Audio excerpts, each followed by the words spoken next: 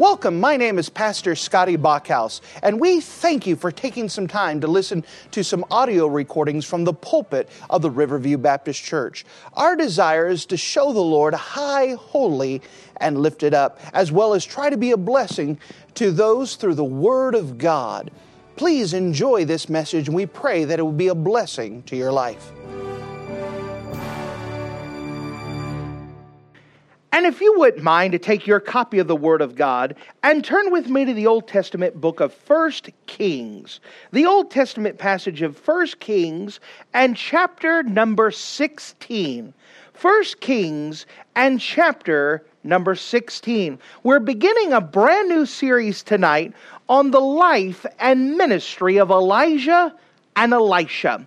These two prophets of God were used in fantastic ways. In fact, if there's an exciting portion of Scripture that you're ever going to look forward to, you could look to the life and ministry of Elisha and Elisha. They are full of an excitement, of political intrigue, of danger, of miracles. All kinds of things occur within this series, within this passage that we're going to be studying in the upcoming days. But before we could talk about the miracles, before we could speak about the revivals, before we could see the people come to know Christ and the faith of people, we have to start before all of that and see the context of that day.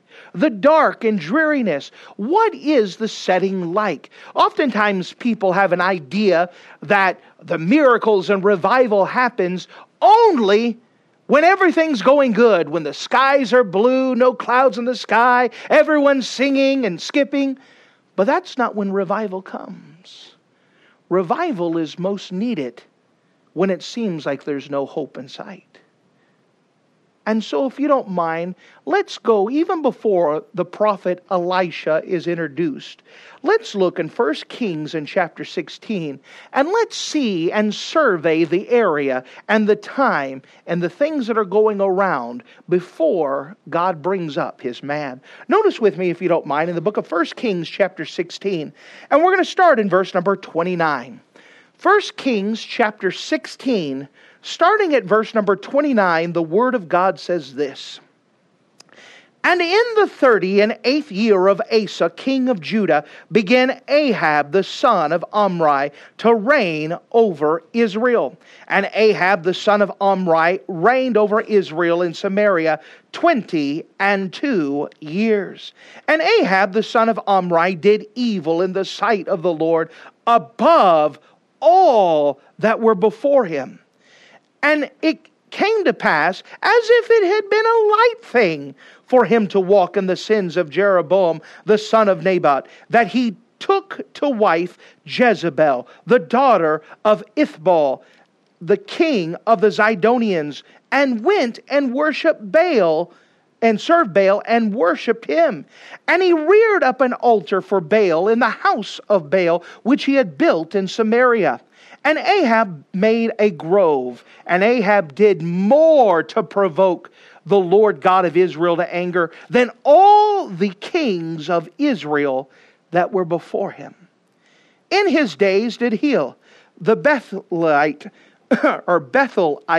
build Jericho. He laid the foundation thereof in Abiram his firstborn, and set up the gates thereof in his youngest son Segub, according to the word of the Lord, which he spake by Joshua the son of Nun. And if you're in the habit of marking things in your Bible, would you mark a phrase that is descriptive of Ahab's reign in the book of 1 Kings chapter 16? 1 Kings chapter 16, and notice with me verse 33, the phrase, Ahab did more to provoke the Lord God of Israel to anger. Ahab did more to provoke the Lord God of Israel to anger. And with the Lord's help, I'd like just to shorten that with the same idea, provoking the Lord God. Provoking the Lord God. If you don't mind, let's go to the Lord together and let's pray. Dear Heavenly Father, thank you again for you being a wonderful God. A God who is true, a God who is real, and a God who wants to work. Lord, as we compare the life and the age, the scenario of Elisha and Elisha, we can look down at our own world. We could look down at our own country, and we could look at the same darkness and the same spirit and the same things. But yet, in the midst of all this darkness, we could be people of hope, because we know that's when you want to work. That's when you want to prove yourself. And we're asking, as we study this, that we could see the comparisons, but we could also see that this is the time that you work and be a hopeful people. Fill me with your precious Spirit now. Please do a work. Open up this passage in a special way that we could have a better vision, a better understanding of what is being said here, and get the good feel of how things were in Ahab's day. We love you, and in Jesus' name we pray. Amen. Now, as we start off, we understand that we're talking about the king time of Israel's history. We know that the first king to rule Israel was King Saul, who was a man after the people's own heart. After him came King David, who was a man after God's own heart. After King David came Solomon. Solomon reigned for 40 years, and then Solomon had a son by the name of Rehoboam. Rehoboam, unfortunately, took unwise counsel, and because of that, the kingdom was divided between Rehoboam in the south, who became the first king of Judah, the southern kingdom, and Jeroboam, the son of Nebat, who we'll speak about in just a moment, became the first king of Israel in the north. As we put our attention on the northern kingdom of Israel, the northern kingdom of Israel had 18 kings. Every single one of them were wicked and evil. And as we come up to see king after king, dynasty after dynasty come and go, we now come to the middle of the lifespan of the northern kingdom of Israel, and we come to probably what the Bible says, the most wicked one of all up to this point, wicked King Ahab. And it's under his reign and under the corruption that he brought that we're going to see the beginning, the setting that comes, the prophet Elijah.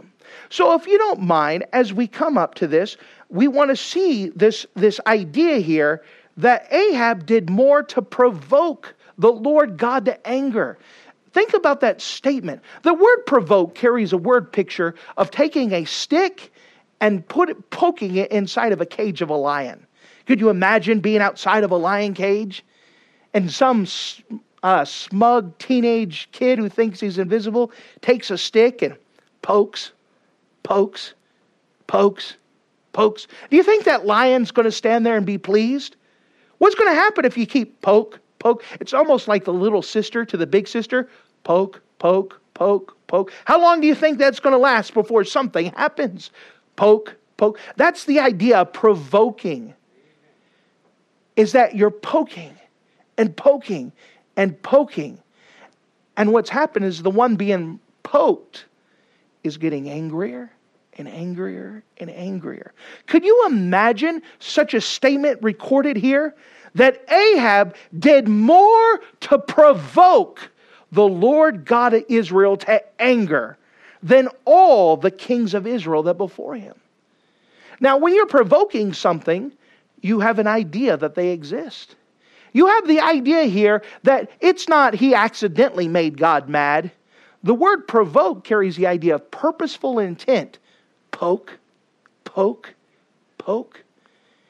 Ahab purposefully and intentionally made God angry. That is how wicked of a king he did. And that not only did he provoke God, he did more to provoke God than any other king that came before him. That is an evil king. And so if you don't mind, let's examine this.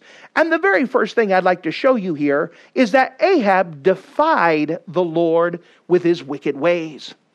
Ahab defied the Lord with his wicked ways. Notice, if you don't mind, in verse number 29.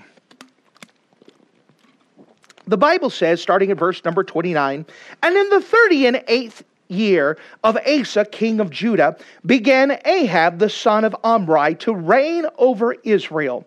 And Ahab the son of Omri reigned over Israel and Samaria 22 years. So now we're getting just the statistics of it, when he came to power and how long he reigned. He reigned for 22 years. Could you imagine someone in leadership for 22 years poking God?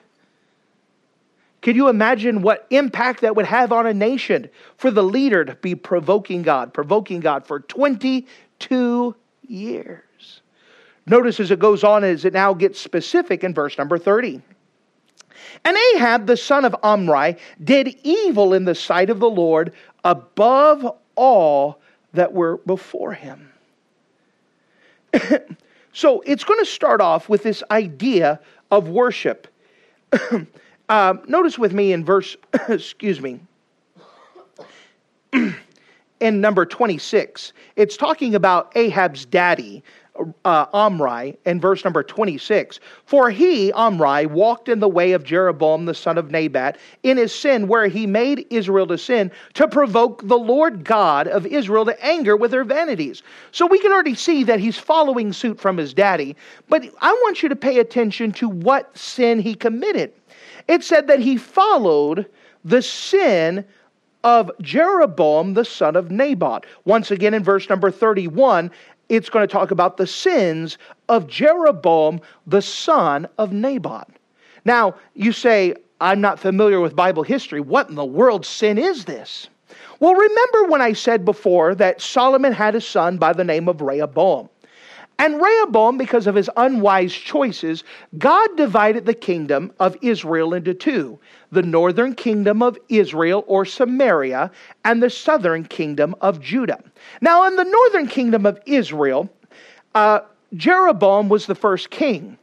And he realized that there were some things that he had to fix. First of all was the Jewish tradition, the Jewish law, which said that every Hebrew person was supposed to go to Jerusalem for the different feasts, especially once a year. Now, Jeroboam is the northern kingdom. Southern kingdom's capital is Jerusalem. And you can't have all of his people going to Jerusalem and learning about God and saying, you know what? Maybe, king, you shouldn't be doing this. So he realized that he had to do some other things. So what he did is he changed a couple things. First of all, he said, you no longer have to go to the house that God told you to. You could worship God in other places. And so he set up Bethel as one of those places where he says, you don't have to go to Jerusalem. Why don't you just go to Bethel? It'll be just as good. The problem is that's not what God said. And you know, there's many people today, well, I don't have to go to church to be right with God. Not if you believe what the Bible says. Well, I don't have to go to church. But that's the type of Christianity we live in today. That people deny the Bible. The Bible clearly says, not forsaking the assembling of ourselves together. The Bible commands us that if you believe God, in fact, the Bible finishes off that verse, and even more so as you see that day approaching. What day? The day of Jesus Christ coming back. You should be in church more if you believe what the Bible says. But what happened is that Jeroboam said, you know, we don't have to obey the Bible, and we don't have to assemble where God says we could assemble. We could do something else, and we'll be fine. And so he changed that. Second of all, he changed their holiday schedule around, which is a minor thing, but he wanted them not to obey the things the Bible says. He developed his own thing. The third thing he did is that he got rid of the qualified men of God, and he placed people who were not qualified. People that God did not want to be in the place to be teaching the Word of God. And so what happened, what is the sin of Jeroboam the son of Nebat? How can we summarize it? They had a religion that God did not ordain, did not organize. What they did is they said, God will accept our worship however we want to worship Him. And God will be happy with it. And God is not happy with it. You understand, God has specifically said, this is how I want you to worship me. The Bible talks about in John chapter 4, Jesus is talking to the woman of the well of Samaria, and he says that God is a spirit. They that worship God must worship him in spirit and in truth. Those are two qualifications.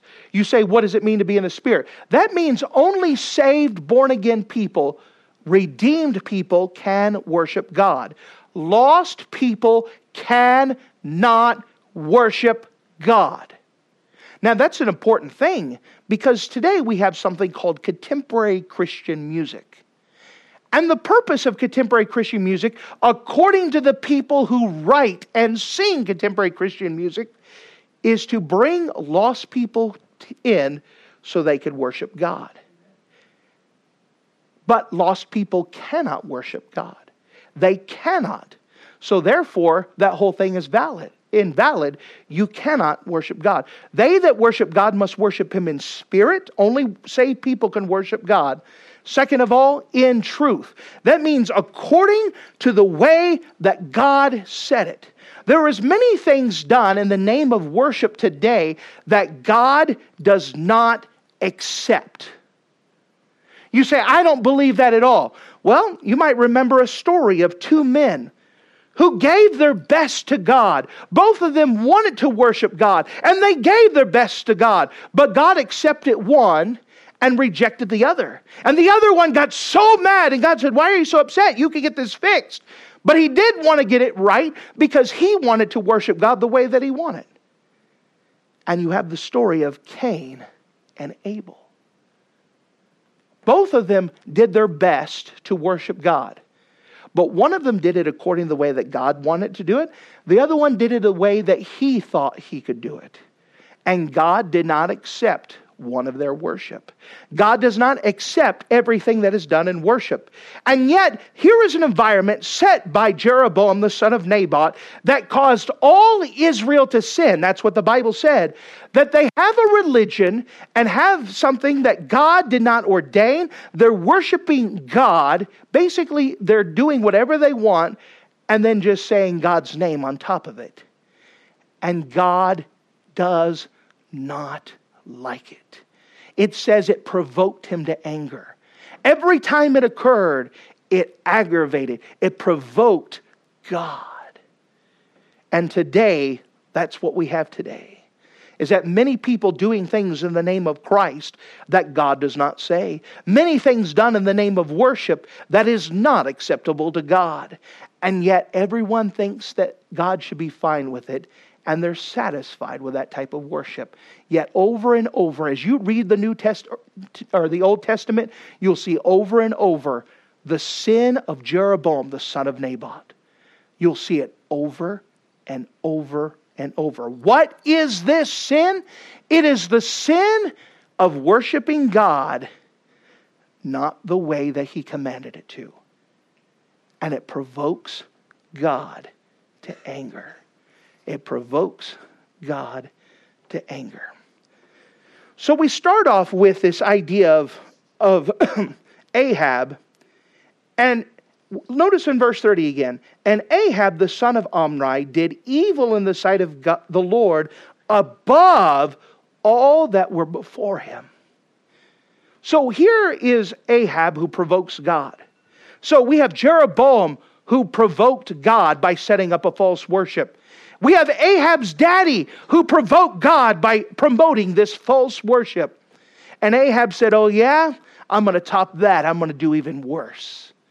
And he watered down this religion. And so many things were done in God's name that God was not pleased with.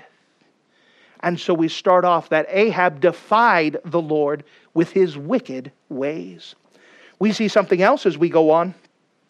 That Ahab denied the Lord with his wicked marriage. Ahab denied the Lord with his wicked marriage. Notice with me in verse 31. And it came to pass, now notice this phrase, as if it had been a light thing, as if it was no big deal, as if it was a small thing, for him to walk in the sins of Jeroboam the son of Nebat. Now we just said this is a very big deal. But Ahab said, as if it was nothing to provoke God in that manner. Guess what he did? He took to wife Jezebel, the daughter of Ethbaal, king of the Zidonians, and went and served Baal and worshipped him. So what Ahab did is that before he got married, he gave lip service to God. And so they did whatever they want. They had their own religion, but they would at least give lip service to God. They would at least say in Jesus' name. They would at least say, we love God and God we trust. They would at least give lip service. Now, that provoked God to anger. But Ahab just finally said, you know what, guys? We're not worshiping God. Let's stop pretending. We're serving Baal. And because all of Israel had already been giving God lip service, it was no big deal for them to go, okay, we're now serving Baal. No big deal. Because it already got to the place where their religion was so watered down. Their worship of God was so pathetically weak. It wasn't directed towards God. It was directed towards them. They would just have God's name to stamp their approval on it. Now they're like, we don't even need God's approval. We do whatever we want. Could you imagine such a society? Well, you don't have to imagine much. In Nashville, Tennessee, they have now what is called the Atheist Church. And in the Atheist Church, they say, we love the gathering together, and we love the inspirational songs, and we love the encouraging messages. We just don't want to have anything to do with God. And so guess what? Their church services look just like every other contemporary Christian service. Because most of the contemporary Christian songs don't even have Jesus' name in it in the first place. It's all about how I feel and how I'm looking forward to heaven and how I'm looking, but it has nothing about Jesus. And so many messages done by those preachers today don't mention Jesus at all. It's about how to pick yourself up by the bootstraps and how to have a good day and how to keep your smile and how to be a brand new you. And so it was no big deal for the atheists to say, hey, we're going to have the same church service. We're just not going to say God. It's just the same as yours.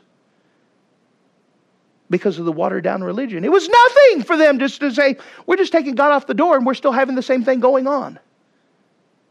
As if it had been a light thing. So he marries Jezebel. Now Jezebel hates God, and you'll see that all throughout the pages of Scripture. She hates God. And she's not even a Hebrew person. She grows up in a land called Phoenicia, which is of Tyre and Sidon, which are very big traveling cities. The Phoenicians became the colonists all throughout the Mediterranean seas. You may have heard of the ancient city of Carthage that was started by the Phoenicians. Well, Jezebel's daddy was a priest of Baal. Baal was the thunder god. And so when she married Ahab, she goes, Ahab, we're not going to talk about God no more. We're serving Baal. And he said, yes, ma'am. And everyone followed suit.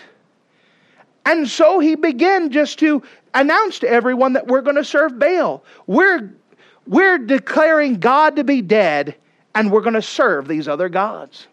And so you could already see a second step. That it started off with that Ahab defied God with his evil ways. And then Ahab denied God with his wicked marriage. But it goes on. That Ahab displeased the Lord with his wicked worship. He displeased the Lord with his wicked worship. Notice with me, if you don't mind, in verse number 32. And he, this is Ahab, reared up an altar for Baal in the house of Baal, which he had built in Samaria. Samaria is the northern capital of Israel. And he built inside of the capital city a temple dedicated to Baal. And then he started worshiping Baal and putting sacrifices and just announced, hey, we're not serving God no more. Baal's the only one we recognize. Verse number 33, and Ahab made a grove. Now, this is an important thing. A grove in the ancient world isn't just an idea of trees. It does include trees. But a grove was something that was dedicated to Baal's wife, who was known in the ancient world as Ashtaroth or maybe Ishtar, which we get our word Easter. And both Ashtar and Astaroth, both of those are the same goddesses, different names, were the fertility goddesses. And what would happen is in a grove is that they would worship nature by doing immoral activities. And I'll leave it there. But it was a very wicked and vile thing as they worshiped nature and they worshiped the fertility goddess inside of the groves and promoted everyone to do it. And what did God say about this? Verse 33, and Ahab made a grove, and Ahab did more to provoke God of Israel to anger than all the kings of Israel before him. So beforehand, everyone at least give lip service to God. God wasn't pleased with it, but at least they used "In God We Trust." But then he swept that aside and said, no, we're serving Baal. And not only we're going to serve Baal, we're going to promote immorality in the name of worship. And everyone follows this immorality path. And it did more to provoke God to anger. Why? Because the Hebrew people were God's people. They were supposed to be following after God. But instead, they're all doing their own thing and they're no longer following God. And Ahab displeased the Lord with his wicked worship. Which brings us to one other thing in here. And something that almost seems it doesn't belong, but it actually is a follow through. Verse number 34, we see this, that Ahab disobeyed the Lord with his wicked servants. That Ahab disobeyed the Lord with his wicked servants. Notice with me in verse number 34. In his days, so in Ahab's days, so what we're seeing here is that Ahab has set such a culture and such a background for people to disobey God, that now the whole entire country and the people in it are purposely going against God's word. Let me show it to you, verse 34. And in those days did Hiel the Bethelite build Jericho. You say, well, that's not a big deal. They're having a building project. It is, except if you would hold your finger here and look with me to the book of Joshua. Remember that Joshua was the commander of the Hebrew forces who led the children of Israel over the Jordan River into the promised land. And the very first city they ran into was the city of Jericho. Notice what God used Joshua to predict and tell and prophesy in the book of Joshua chapter 6. The book of Joshua, chapter 6, which, by the way, is approximately, let me throw something off the top of my head, about 700 years before this incident in Ahab's time. So this is what God uses Joshua to predict, to prophesy. Joshua 6, verse 26. And Joshua adjured them at the time, saying, Cursed be the man before the Lord that riseth up and buildeth this city Jericho. Now that phrase before the Lord carries the idea that it's in his sight, meaning that I don't care what you say, I'm going to do it anyways. And he said, Cursed be the man before the Lord that raiseth up and build this city Jericho. He shall lay the foundation thereof in his firstborn, and in his youngest shall he set the gates on it. So this is what Joshua predicted. He said, hey, the person who decides that they're going to disobey God and they're going to try to rebuild their city, the foundation is going to be laid on their firstborn, and the gates of the city will be on their lastborn. So go back with me to where we were at in the book of 1 Kings chapter 16. Notice with me verse 34. And in the days Hiel the Bethelite built Jericho. So we already know he's disobeying God. God said don't rebuild the city, but he's doing it anyways. But notice this. He laid the foundation thereof on Abiram, his firstborn, and set up the gates thereof on his second son, Segrum, according to the word of the Lord. So here's this guy that's working in Ahab's administration, says, I'm going to go build Jericho. And nobody said, hey, the Bible says don't do that. He says, I don't care what the Bible says. I want to do whatever I want. Nothing's going to happen. And so he begins to lay the foundation. Now, we don't know for sure what happened. All we know is the child died. Some people believe that the child died of natural causes or God while the guy's building the foundation. Others believe that this guy is so wicked that he actually sacrificed his firstborn on the foundation to stick it to God just a little bit more.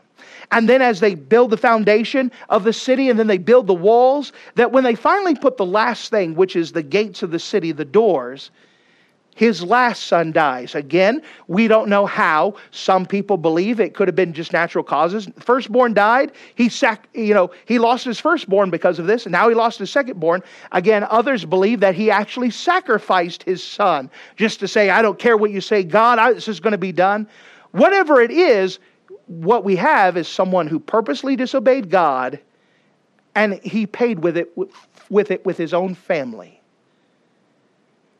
And it set up an environment that not only is Ahab wicked, but it is spread that the entire culture says, I don't care what the Bible says, we're going to do what we want. Even to the neglect and to the cost of their own family. Can you think of any other clear description of the country we live in right now? Of people who say, yeah, in God we trust, but they don't follow God. The weak worship, and we get to the place where people just overthrow it anyways and say, we don't even worship God, we do whatever we want. And it builds such a culture up that people purposefully and with audacity say, I don't care what the Bible says, I'm going to do whatever I want. Even if it costs them their own family, even if it hurts others around them. We see this clearly now. But let me remind you of the backdrop of this, because in the very next chapter, the second word we have, and Elisha. You understand, God allowed it to happen in the darkest period of Israel. The darkest time, when it seemed to be no hope, when everyone's saying it can't happen, revival can't occur, God can't do anything, it is too far gone. That is when God decided to work. That is when God brought a man of God to preach the Word of God, to change the people to follow after God. That is when God decided to work. There is no time that is too dark that God can't work. There is no society that is too far gone that God cannot revive again. God has a desire to work, and God has the ability to work. Let me tell you, we may look on the news, we may look on Facebook, you may look through your emails, and there's a lot of discouraging things. But let me tell you, we're a hopeful people because there's a God that's always at work. There's a God who could always work. It was in the late 1800s that the city of Chicago decided they were going to have a big national meeting with preachers about why revival can't happen in our day. And so preachers came from across the country to come hear a meeting about why revival can't happen. Meanwhile, outside of those doors was D.L. Moody, who was standing out and began to lead someone to the Lord. And next thing you know, he led someone to the Lord. And someone overheard that and he led someone to the Lord. And then he began to preach and other people began to know the Lord. And they began to know the Lord. Meanwhile, this auditorium with these other preachers preaching about revival couldn't happen. They said, well, we're going to break for lunch. And they all left, all saying, well, God's done with our country. There's nothing to be over. Well, D.L. Moody had been preaching on the streets and gathering a big crowd that they needed somewhere to meet, that they saw this empty building, and they went and had revival in the same building where this other preacher said you couldn't have revival. And they filled it up where the other preachers, there was just a couple of them. You understand, in the darkest times, when people say it can't happen, that's when God likes to work. That's when God likes to come through. You understand, we have a miracle working God. There is never a time that is too dark that God cannot work. In fact, God delights to work.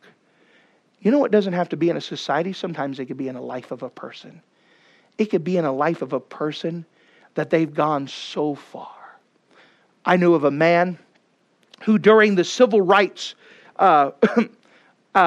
movements, a preacher came up to him. He was already a motorcyclist, but a preacher came up to him and tried to witness to him. And he said, listen here, if a preacher ever witnesses to me again, ever talks to me about God again, I'll shoot him dead. And he would have. He became a leader of a biker gang and began to commit atrocities, including murders by his own testimony. And it was about 30 years later that someone came to him and witnessed to him, and he bowed his head, accepted Christ, and now he's a preacher. you understand God can work. When someone looks so far gone, you would look at that biker who's committed murder and so hardened, and you say, there's no way. And God says, I can do that. I can do that. You may have some family members that you look and say, there's no hope. Let me tell you, as long as God is alive, there is hope. God can work. There is no one too hardened that God cannot get through. There is no society too far gone that God can't make come alive. That God can revive His people again. And that's what we need. More than ever, we need God's people to go back to the book. We need God's people to stand where this stands. We have a whole society that's against us. But let me tell you that God plus one is a majority, and we need to stick on the Lord's side. That God can do something. And in this upcoming days, we need to be people who are praying, and people who are expecting, and people who believe that there is a God who can still work. Our hope is not in the government. Praise the Lord. Our hope is not in society. It's not in Hollywood. It's not in Nashville. Our hope is in the Lord. And God can work. Let's expect Him to do something in our hearts and lives in the upcoming days. Thank you for listening to this audio message. This is Pastor Scotty Bachhaus, and I encourage you to take this information that you just received and make a specific decision to follow after the Lord. If you don't know Jesus Christ as your Savior, let me beg you to take the time to receive Jesus Christ for the forgiveness of your sins. If you are saved, I encourage you to make a decision in your life to help you get closer with the Lord. If there's anything specific we can do to be a blessing or to pray for you, we encourage you. Look us up on the internet at riverviewbc.com. Once again, that's riverviewbc.com. Or if you would prefer to call us, you could give us a call at area code 920-530-6308. Once again, that number is 920-530-6308. If there's anything we can do to be a blessing or an encouragement to you, please let us know. We would love to make ourselves available. Thank you.